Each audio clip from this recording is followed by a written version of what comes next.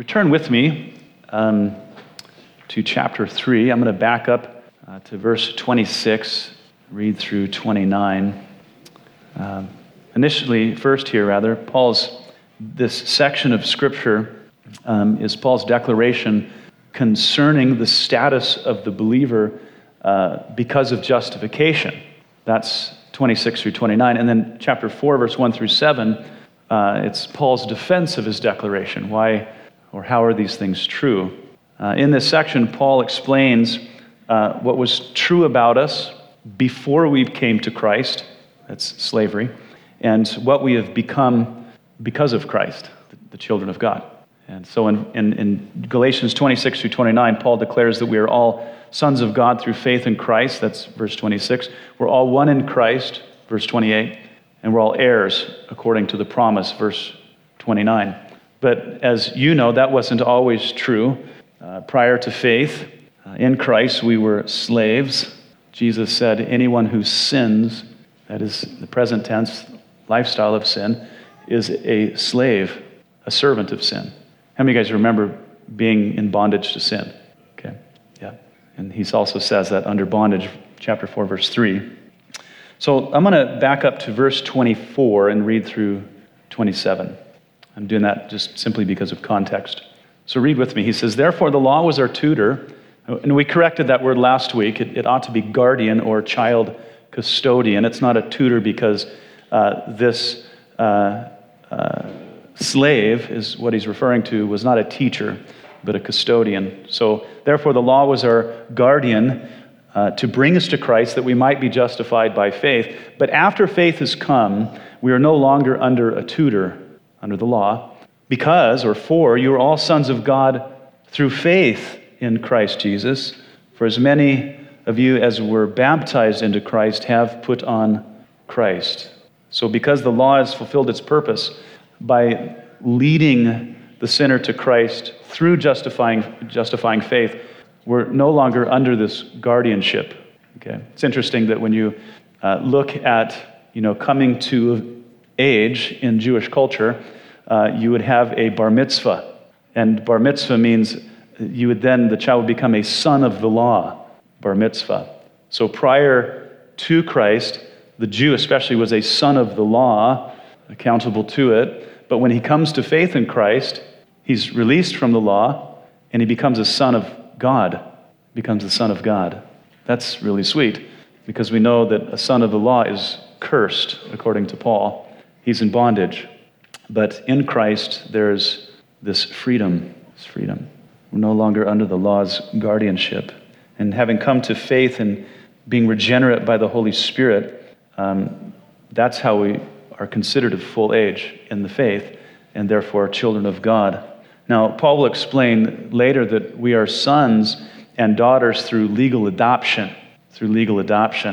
That's chapter 4, verse 5. I don't know how you feel about being adopted, but in a Greek culture, that's a good thing, because an adopted son is legally identical to a biological son, to the actual children of the Father. Who's the actual child of the Father? Christ. And so through this legal adoption, we have become legally identical as far as heirship is concerned with Christ. So how many of you like to be adopted? Okay, I'm all into it. All right, I'm all into it. So when the inheritance, as it were, is divvied out, there is no distinction. Both have equal rights. Both are equal heirs. And we're all legal children of God simply through faith in Christ. But I think it's important to ask at this point, what was the necessity of bringing this declaration at this point in the context of the book of Galatians? Why here? It seems like a conclusion later on. Okay, well, if you had taken the tongue lashing that the Galatians did up to this point, you'd probably want some relief. Okay, that's what I think, okay?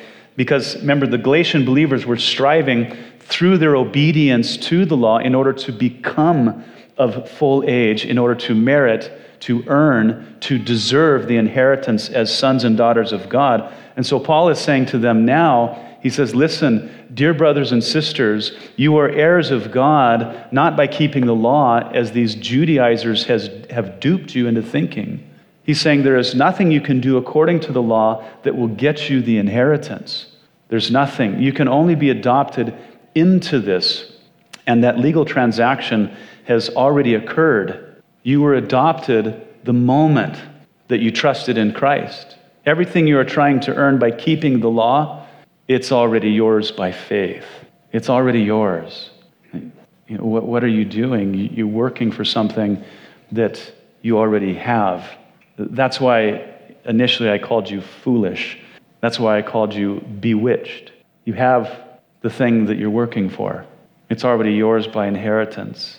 And so instead of working for what has already been given, you should just be loving and worshiping the one who gave it. You understand? We'll talk about love as the motivator at the end, but their sonship, their daughtership, I know it's not a word, but it is this morning, okay? I have the microphone, it's a word. So your sonship, your daughtership was paid in full. He says that later. It's redemption. It means to pay a price with the blood of Christ. And so his sacrifice secured your inheritance. So therefore, you belong to God, and there's nothing you can do to secure it, and you cannot improve on what has been legally obtained. So thank him for it and celebrate it through worship and devotion. I think that's why Paul makes that declaration now. They need to have their heads brought up above water for just a little bit. Okay, but of course Paul's in the zone, so he has to push his point further. Paul says all of this is true, verse 27, because everyone who has been baptized into Christ has put on Christ. Now the baptism that Paul is talking about here is not water baptism, it's spirit baptism. And I know that we have some Pentecostals in the house, and here he's not talking about the baptism which produces, the gifts of the Spirit. That's another issue, and we'll get to that another time. But Paul is saying here, he's equating this baptism with the one that secures sonship to the Father, which comes only by faith. And it's a sonship that's a product of regeneration. So this can't be water baptism. This is spirit baptism, where Paul says elsewhere that the moment we exercise faith in Christ, the Holy Spirit, he places us into the body of Christ. He brings us into union with Christ. Paul told the Corinthians, he says, for by one Spirit, the Spirit of God, we were all baptized into one body, the body of Christ. That's 1 Corinthians 12:13. So through the exercise of faith, the Spirit has united us to Christ by placing us into, or we might say incorporating us into his mystical body. Yeah, that is the church. And then Paul, he expands on this same truth further in Romans 6. He says, therefore, we were buried with Christ through baptism into his death, so that just as Christ was raised from the dead by the glory of the Father, even so we should walk in newness of life. Because if we have been united together in the likeness of his death, certainly we also shall be in the likeness of his resurrection, Romans 6, 4-6. So at the very most, baptism symbolizes in a physical act what occurred spiritually, okay, spiritually. Paul says that when we were baptized by the Holy Spirit, we died with Christ and we were buried. How many of you guys needed to spiritually die? I mean, you look at your life before Christ, something needed to die, okay? And thankfully that through this union with Christ, as if he embraced us with his almighty arms and his grip, and he plunged us into death, the old man needed to die. So Christ died so that we could die. We needed to die. But then because Christ rose from the grave with power, the believer being united with him, okay, is also raised spiritually with him so that, as Paul says, we can live a new kind of life. We can live a newness of life, a life that is empowered by the Spirit. So this mystical union with Christ in his death and resurrection, referred to as the baptism of the Spirit, or baptized with the Spirit, Paul is saying that this is the means by which we're adopted into the family of God, that we're placed into the body of Christ, that we experience the miracle of regeneration, okay, where all sins are forgiven and we're justified from all sin. How many of you guys seen any works in there? Any obedience to the law? No, it's just by the exercise of faith. Paul also mentions in verse 27 that through this baptism, we've put on Christ. Interesting metaphor used of, putting on a garment, putting on Christ. And here it means to put on the character of Christ, his virtues, his conduct. Okay. When speaking to the Ephesians, Paul he says, put off, just like you take a garment off. He says, put off concerning your former conduct, the old man which grows corrupt according to the deceitful lusts, and be renewed in the spirit of your mind, and put on the new man which was created according to God in true righteousness and holiness. Put off and put on.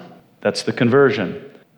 The putting off happened spiritually when we were united to Christ and he plunged us into death. And we put on, spiritually, Christ when we were raised with him. You remember Paul said earlier in Galatians chapter 2, verse 20, he says, I have been crucified with Christ. He died so that I could die. It was necessary. And he says, it's no longer I who live, but Christ lives in me. And the life which I now live in the flesh, I live by faith in the Son of God who loved me and gave himself for me. So it's Christ who now lives in me, through me. It's another way of saying that he's put on Christ. Okay? Christ is the dominating feature of his life. It's talking about being energized by the living, resurrected Christ. So we don't need some external code of ethics if the righteous and holy God is living in us and through us. Okay, Paul's going to argue strongly for that in chapter 5. These things are all realized by a walk of faith. But Paul doesn't leave it at that. The gospel doesn't just address the spiritual things, it corrects cultural things. Verse 28, he says, because of these things there is neither Jew nor Greek, there is neither slave nor free, there is neither male nor female, for you're all one in Christ Jesus. The gospel confronts everything that God detests. Aren't you glad? Confronts everything, including race, racial issues, social and gender, discrimination things. So why address that here in the text? Because the truth is, the Jews, they despised the Gentiles. The Jews of the first century, the majority of them, as a product of, rabbinical Judaism, they had become Jewish supremacists. They thought that they were the supreme race as the children of Abraham and a lot of other things. They considered the Gentiles to be the fuel for hell. That's us. And the Gentiles, the pagan, the Greeks, the Romans, they looked down at the Jews. So there was some racial issues going on. The Greeks believed that slaves were a lower class of people. Some even believed that slaves were a lower species created by the gods to serve the higher classes. And that's why a servant should never, ever own property or have slaves. Okay. I think even more disgusting is many Jewish men had little or no respect for women. Josephus even wrote how women are of a lower dignity than men in every way. Some Jewish men prayed, I thank God that he has not made me a Gentile, a slave, or a woman. Yeah, the human race is a race with many maladies. But in the context of adoption, God doesn't discriminate against any of these things. The only thing that hinders adoption is unrepentance and unbelief. All of humanity, when we look at it, after you've been exposed to the scriptures long enough, you see equality everywhere. All have fallen short of the glory of God through sin, right? All of us. We're all dead in sins and trespasses apart from him, and therefore we all deserve the wages of sin, which is death. We're all the children of wrath, Paul says, and therefore we all equally need Christ, right? Yeah, and when we come to Christ, no one is saved more than another. Aren't you glad it's not a scale or like some are here and some are here and some are here? But you have to be honest with yourself. You believe that. practically, don't you? Because you look at other people and you say, certainly they're more saved than me. You may not verbalize it that way, but you think that way. But it's not true, you heretic. It's not. It's false teaching. It's a false understanding. No one is justified more than another, and that's impossible because the doctrine of imputation is that all of the righteousness of Christ is transferred to the sinner through faith. All of his righteousness. It's none of your righteousness. There was never such a thing anyway. Amen? But all of Christ's righteousness, Romans chapter 4, is transferred. It's imputed. So no one can have more of the imputed righteousness of Christ than another, even though we think that that's true. And in adoption, no one is loved by God more than another, even though you think that's true. So you're orthodox in your confession, but you're a heretic in your practice. And it's true of all of us. Okay? It's carnal weakness, by the way. But it is opposed to the truth of the Scriptures.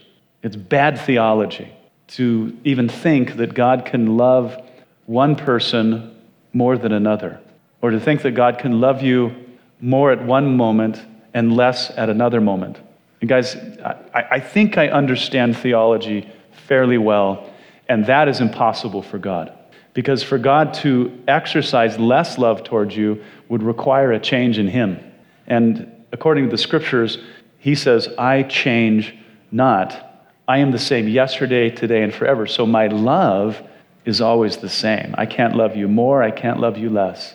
And the Scriptures say he has loved you with an everlasting love. That's something, and it was granted to you through faith in Christ. You didn't earn it. Christ earned it for you. Yeah. So no one is qualified or disqualified by race, social status, or gender. We're all one in Christ when it comes to adoption. No one's included or excluded because of those things. God is no respecter of persons. Now, I have to say, because some people want to pull this text out of its context and give it a universal application, and then it just turns into insanity, okay? Because if that's the case, just craziness. It would be that there are no brown people or white people. Have you noticed that there are brown people? It was obvious with Aaron Adama. The glare off of Aaron was stunning.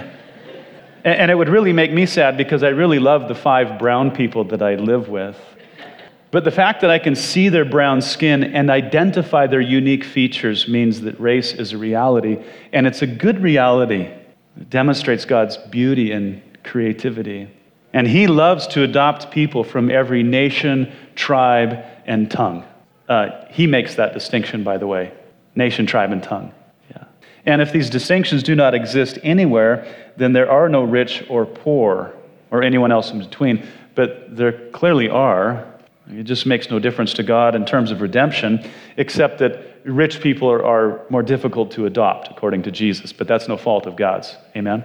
Also, if these distinctions do not exist, who then is going to be having the babies? Because last time I checked, you have to have specialized plumbing to do that. Okay? There's a difference. So clearly there are boys and girls, Genesis 1:27. There are husbands and wives, Ephesians 5:22 through 27. So always remember, we've said this before, context is king.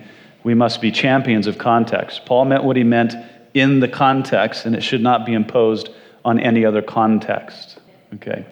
So here at Calvary Chapel, we honor God by loving all people, showing preference to no one, while recognizing and celebrating the distinctions among us, unity and diversity, knowing that God adopts all kinds wherever he finds faith and repentance.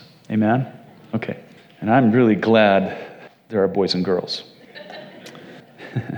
Verse 29. And if you are Christ's, then you are Abraham's seed and heirs according to the promise. That's a declaration right there. The Judaizers had probably told the Galatians that they needed to keep the law of Moses if they were to enjoy any of the benefits of the blessings of Abraham. But Paul says, no.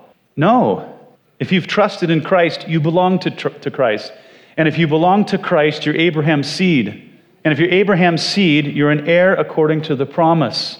And all that was promised to Abraham through Christ belongs to the believer by inheritance.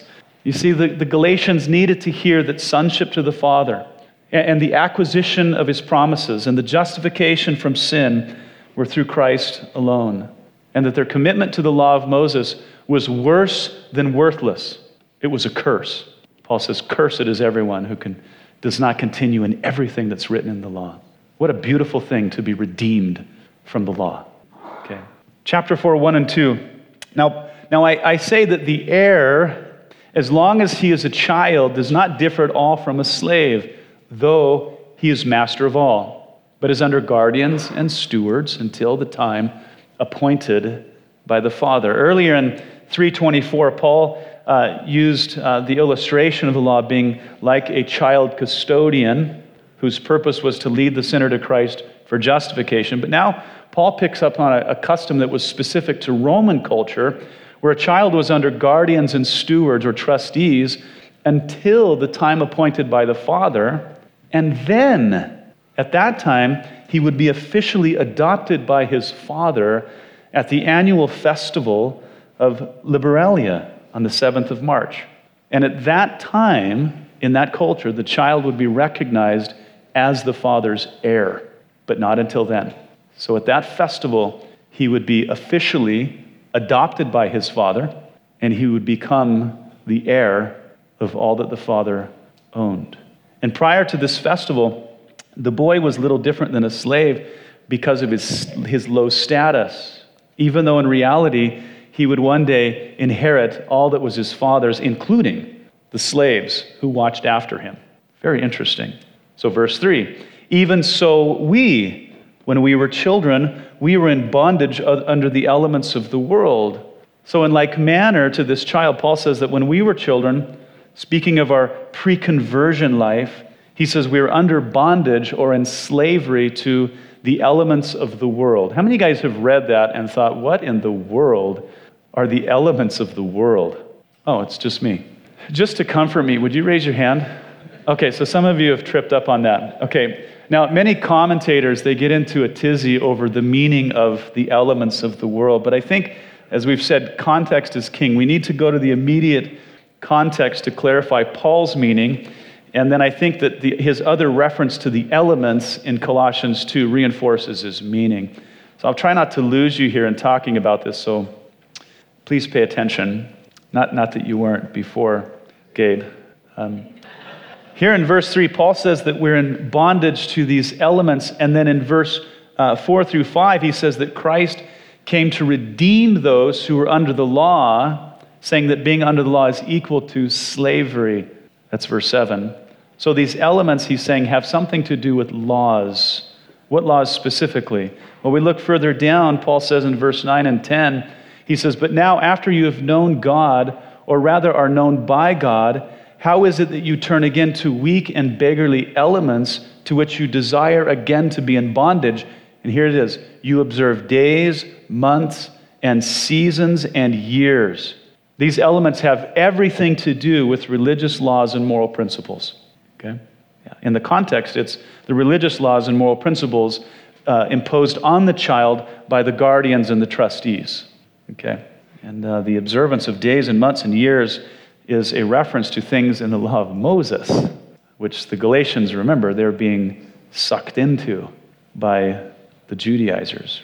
But back in verse 3, Paul says that everyone, as unconverted people, are in bondage to the elements of the world, both Jewish and pagan. So he's saying every one of us were brought up with religious regulations of some kind, whether they were religious or non-religious, secular or sacred. I love it. Peter talks about the aimless conduct received by tradition from our fathers, 1 Peter 1:8.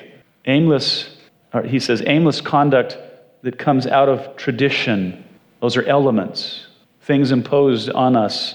So Paul's saying we were slaves to our former lives. We were under bondage to the way we were shaped outside of Christ. Even culture could be an element of the world. People that think that they're not a product of their own culture are nuts. I'm shocked sometimes when I realize how much of a product of my culture I am. It grieves me, okay, but it's true. We're all a product of it, okay. Verse 4 and 5, he says, "But when the fullness of the time had come, God sent forth his Son, born of a woman, born under the law, to redeem those who were under the law, that we might receive the adoption as sons. So the fullness of time, it's like saying at just the right time. Who knew that God would do things just at the right time? Just at the right time, he sent his Son into the world. So what was so special about the first quarter of the first century? Let me give you a few things, because I don't want to get distracted with this. It's important, but it's not Paul's main point. In the first quarter of the first century, there was a common language known as Koine Greek. It was spoken by nearly everybody in the empire. This made the message of Christ easy to communicate across the world, from Iraq to Spain, from Europe to North Africa and beyond. Do you think that's a benefit? First time in world history. That's quite the benefit. Then there was the Pax Romana, or the Peace of Rome. And so unlike never before, a vast empire had made it relatively safe for people to travel across great distances from one nation to the next, across borders safely, which enabled the safe propagation of the gospel. Also, the Roman roads, which spanned the empire, made it easy to travel from one city to the next to spread the gospel. It was timely of God. He knew right when to send Jesus into the world. Okay? And finally, it was the time that was predicted by the prophets. Daniel chapter 9. Okay? There's more things, but I think that's a good, those are the highlights. Moving on. Paul says that God sent his Son just at the right time, born of a woman, that's Mary, born under the law to redeem those who were under the law. Now, twice in these verses, Paul uses the term law. Now, this, please pay attention again, okay?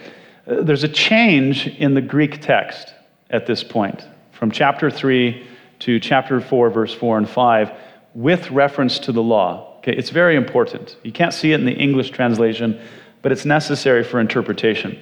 In chapter 3, Paul would say, the law, and he was referring to the law of Moses, very specifically, because the word law was preceded by the definite article in the Greek, the law. But here in chapter 4, verse 4 and 5, Paul drops the definite article in the Greek text, and he just says law, meaning law in general. Okay? It's confusing because our English translation says the law every time, okay? But they've only maintained that for smoother English. But it's just not the case in the original. So I want to read it to you without the definite article, and that's exactly how the Galatians saw it, okay, and understood it. He says, "But when the fullness of the time had come, God sent forth his Son, born of woman, born under law, to redeem those who were under law, that we might receive the adoption as sons." So here in verse 4 and 5, Paul is not referring to the law of Moses, but simply to religious law in general. He's referring back to the elements of the world, okay, which includes Jewish and pagan. Well, this is good, because then Christ is not only the Jewish Redeemer. Aren't you glad? Yeah. He's the pagan Redeemer. He purchases both Jews and Gentiles out of their slavery so that all might receive the adoption as sons and daughters. I should have just began by saying, when I say the word son, it's just generic. Okay? Sonship, daughtership, sons. Verse 6. And he says, "And because you are sons, God has sent forth the Spirit of his Son into your hearts, crying out, Abba, Father." God has sent forth his Spirit into our hearts, crying out, Abba, Father, because of sonship, daughtership, crying out within us intimately. You know, Paul gives two paternal words at the end of the verse, pater and Abba. Pater and Abba, or Abba and pater.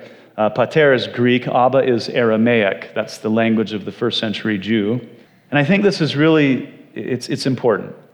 This is the way Jesus cried out in the Garden of Gethsemane when he was there weeping and praying before Calvary, Mark 14:36.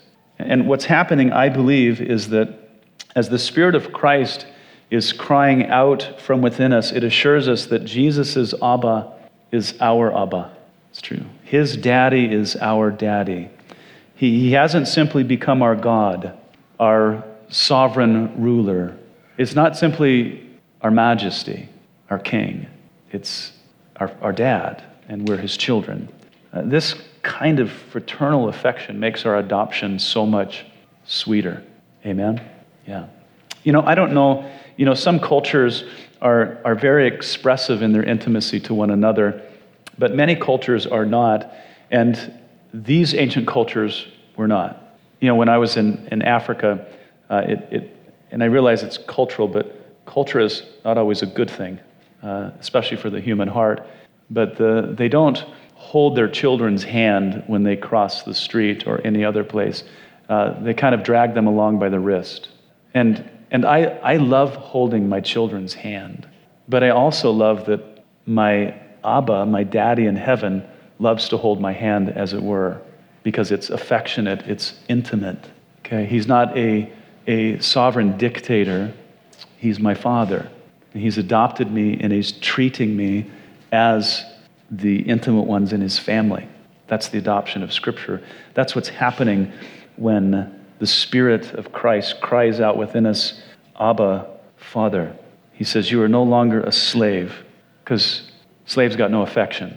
Amen? There was no intimacy there. He says, but you're a son. And if a son, then an heir of God through Christ. But as it was for the Galatians, it's for many of us, the temptation is to think that we've come into the family of God as a second-class child or as a slave with privileges. And so like the Galatians, we adopt rules and regulations that make us feel more worthy, that make us feel like we actually do belong here. No, I'm a good boy. I'm a good girl. I've done my part. I've done my thing. So I deserve the affection that I get. No, you don't. It was won for you by Christ. Paul's reminding us of these two things, that just as he is Jesus' Abba, he is our Abba. Just as Jesus is the Father's heir, we are heirs of the Father. And all of this is through Christ. All of it was secured for us, not partially, but completely. We're not becoming heirs or earning it through our obedience to any set of religious rules. Jesus has fully redeemed us. We've been fully and legally adopted in heaven.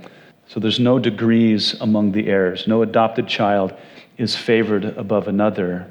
He's our daddy. He loves us, Scripture says, with an everlasting love. So the Judaizers had it wrong, and the Galatians were trying to become something that they already were by all the wrong means, keeping the law of Moses in order to become children of God, to become heirs of God, to be well-pleasing to God, to be redeemed. But as we've already looked at, God meant for the law of Moses to accuse, to condemn, and to curse. It was meant to curse you all the way to Calvary so that you would be justified by faith. It wasn't a means for justification. I think plenty of us here are doing the same. Maybe you have it all backwards like the Galatians did, thinking that the various things of God are acquired by your progressive obedience to something, to some element. But it's all secured. It's all granted through faith. There's no way to earn it. So if you're being obedient to get God to love you or to release these redemptive truths to you, you're just mistaken. Because obedience to Christ arises out of a love for Christ, not from a motivation to get things from Him or to be acceptable to Him. If you're trying to win God's favor by performance, you've misunderstood God and the Scriptures. Love for God is the supreme motive. And that's why God says, love the Lord with all your heart, mind, soul, and strength, because He knows what will flow out of that. Okay? It's not a question of whether or not God loves and enjoys the believer. It's a question of whether or not you love God and enjoy Him, enjoying Him. As soon as you do, you will conduct yourself with God as you do other things that you love and enjoy. If you love certain activity, you will give yourself to that activity. You'll make sacrifices for it. You'll make time for it. You'll spend money on it. Can't wait to get to it. Perhaps daydream about it and tell others about it. That's the natural response to the things we love. Understand the same is true for God. Listen, God so loved us that He gave His only begotten Son. What was the supreme motivator? Love. It motivated Him to make sacrifices for us. If you love me, Jesus said, you will obey me. It's a statement of fact. It's not a command. Love me and obey me. No, Jesus is saying, if you love me, you will obey me. It's a statement of fact. Not to get something from Him, but to show love and appreciation for Him. Now, these facts, this supreme motivation, it's all going to become more evident as we go through Paul's letter. And there's only one fruit of the Spirit. It's called love. And love is manifested in all of those other beautiful things. Okay? I can't wait to get there, but I still need to make Paul's argument. Next week, we'll continue on in chapter 4. And then I'm going to do a whole slide presentation on the covenants. And then we'll go into Paul's allegory of the covenants, which is very fun. So anyway, go ahead and stand up. I'll get you out of here. Look forward to seeing some of you at the Meet the Pastor and Elders and pizza. But not everybody. You guys suffered long with me today. All right, let's pray.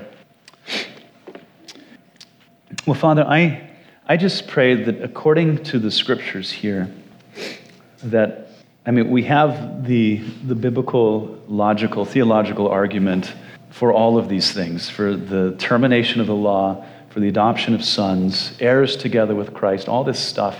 But Lord, some people have not embraced it and experienced it by faith. But as Paul says, to know the love of God, and then for that to spring up in us as a motivation to love, appreciate, and worship you, Lord, is so liberating. I pray, Lord, that you would deliver some of us from the drudgery of what it is to be in the faith. There really is none. It's all a human production of the flesh. And I would just pray that they would experience you in such a way that it would deliver them from that, so that they would know that you are their daddy, that you have fully adopted them, that you love them with an everlasting love. And then, Lord, as the Spirit of God dwells in them, that it would motivate them to love you, to serve you, to enjoy you, Lord. Because you are enjoyable, as David said, that at your right hand are pleasures forevermore. So help us to experience that, Lord. And so, Lord, I thank you for my church family. I pray that the Word of God would become a living reality to them. So bless them in Jesus' name. Amen. Amen.